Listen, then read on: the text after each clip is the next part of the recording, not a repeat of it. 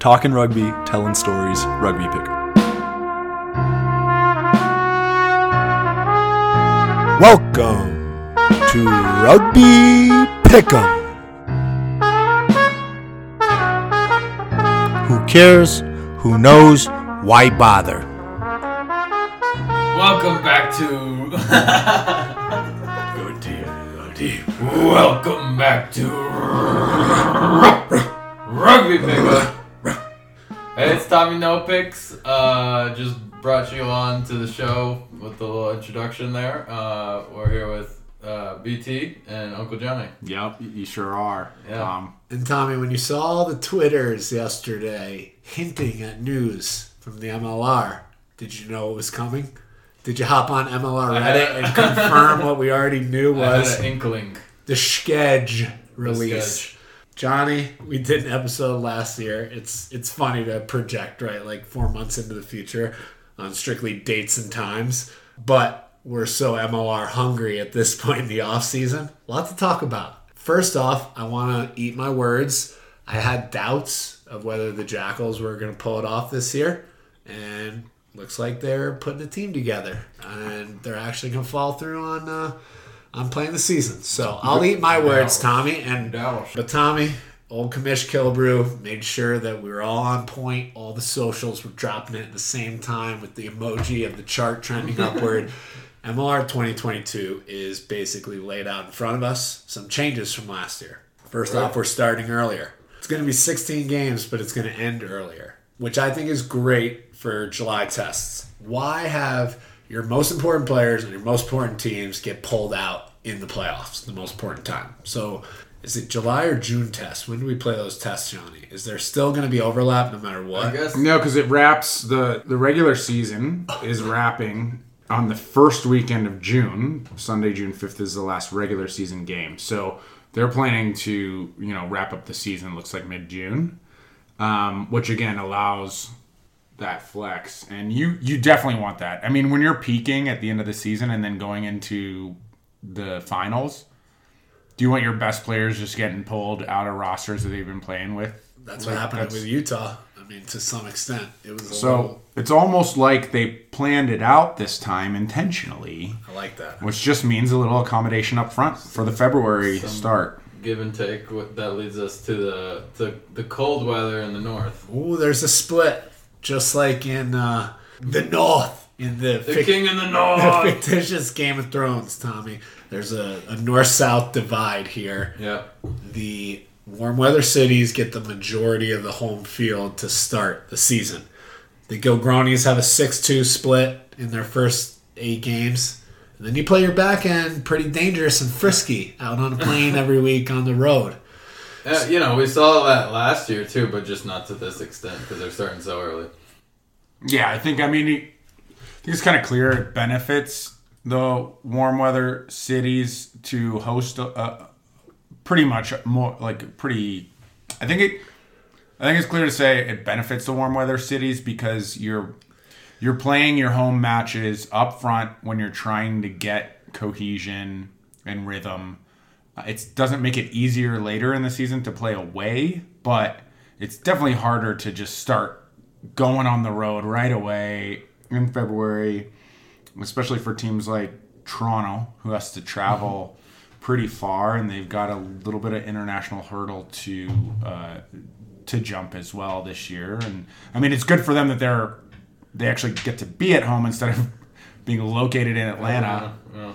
But they have some hops to make for sure. I agree with you, John. It's more important to get your wins early in the season and put a stamp that your season matters. Tommy, have you seen teams start 0-3, 0-4 and then win a final? Rarely, yeah. It's tough. Even 0-2 is tough.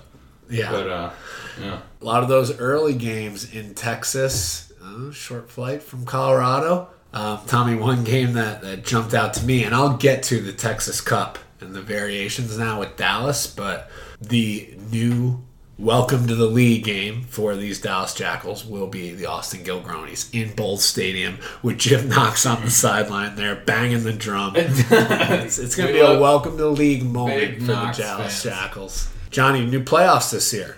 we now have a 13th team. So, Tommy, there's now East-West imbalance. There's 7 teams in the West and 6 in the East.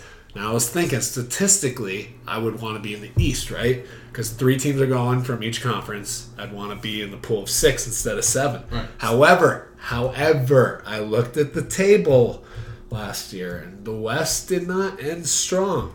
There were a lot of bottom feeders, a lot of teams getting whooped by the Giltinis in Utah late in the year. So, now I'm doubting myself. Is it better to be in the East with less teams? Not necessarily if your conference is soft. You want a lot of soft teams there for easy wins. Yeah, I think you still want to be in the East. I think that numbers. If you're a numbers guy, you want to be in the East. Shortest path from a point is a straight line. Yeah. To a point. Just ask. Point to point. Make your point, man. I will, John. The 1 seed are going to get a bye, so hopefully I think that keeps teams like, say, last year's Giltinis, who were running away with the league. It was just the Giltinis running away with the league. I was on the wrong verse.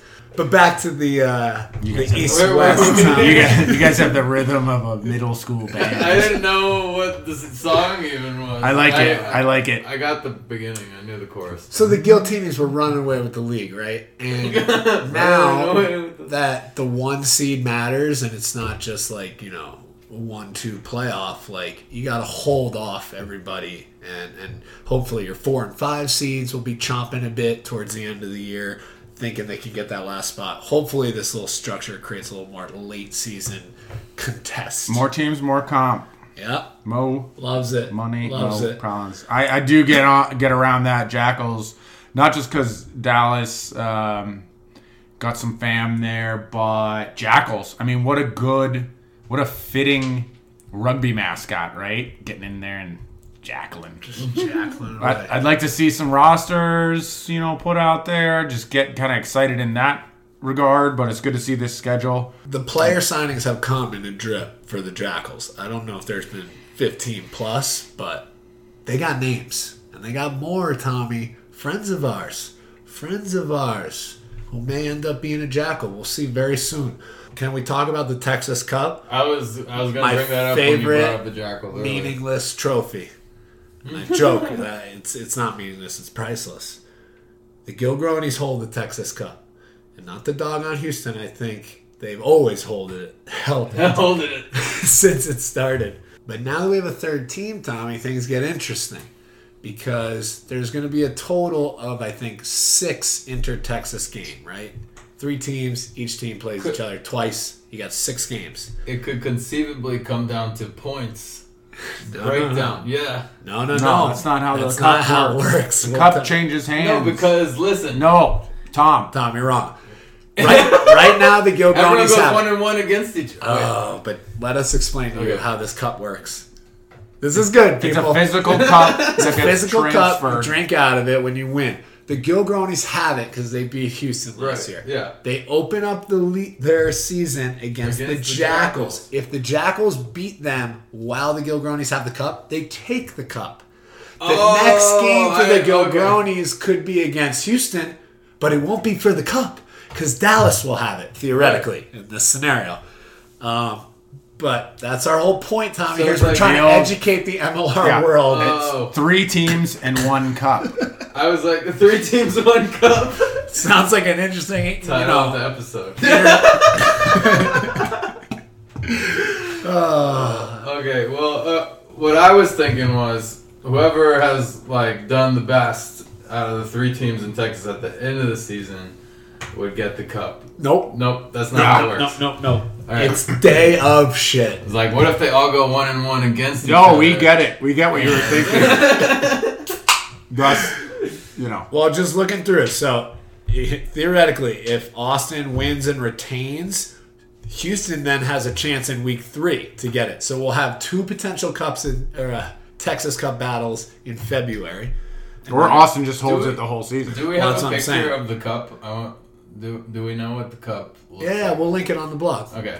Rugby Pick'em put boots on the ground there, Tommy. Surely you I'm listen. a visual learner. Okay. Right. It's up there on www.rugbypick'em.com. Tommy, now that the season is dropped, where's your early money going? So just to throw it out there, Rugby Pick'em has reported at the Free Jacks home stadium in Weymouth. We've been to SoFi to cover the Giltinis. We've been to the Cat Den for Houston. And I think that's it. Unless something's blanking. Where do we go this year? We got to go Bold Stadium. I mean, Jim Knox in person. That would be freaking awesome. Yeah. Well, I guess we could go. back in the day, the Colorado Raptors. We were majority season ticket holders. We go up to Rooney. That could be fun. New York trip. Where are they going to play, though? They're not playing down the road where you can just run and grab a sandwich. But I don't know. We'll see. Rooney, run it straight, New York. MLR 2022 schedule is out.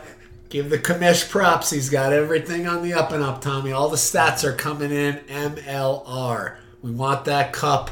We want the World Cup, multiple World Cups. We want those bids. MLR is going to be the vehicle to do it. Oh, back to your question. You asked where my money was.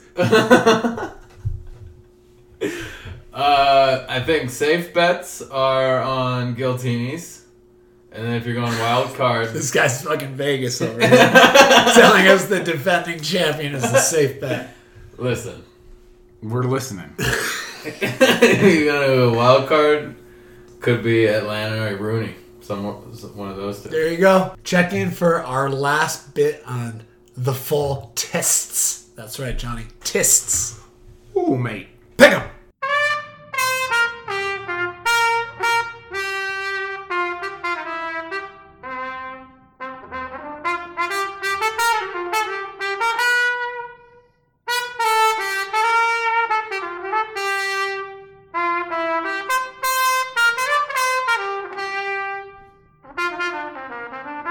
Three teams and one cup. First off, I want to eat my words. I had doubts. Cup changes No, hands. because, listen. No, Tom. Tom, you're wrong. Is it July or June test? When do we play those tests, Johnny? Is there still going to be overlap no matter I what? guess www.rugbypick'em.com. The North in the King in the the North. fictitious Game of Thrones. More teams, more comp. Can we talk about the Texas Cup? I think you still want to be in the East. I think that numbers. If you're a numbers guy, you want to be in the East. No, we get it. We get what you were thinking.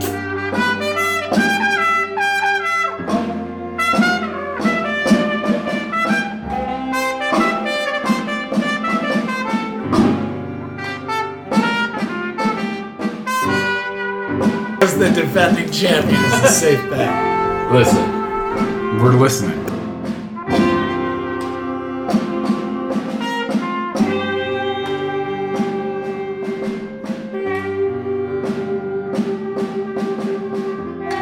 Hey, it's Tommy No Picks. Just brought you on to the show with the little introduction there.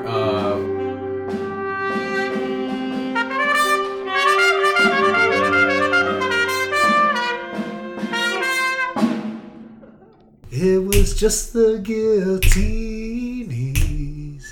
running away with the lead. I was on the wrong verse. Know your role.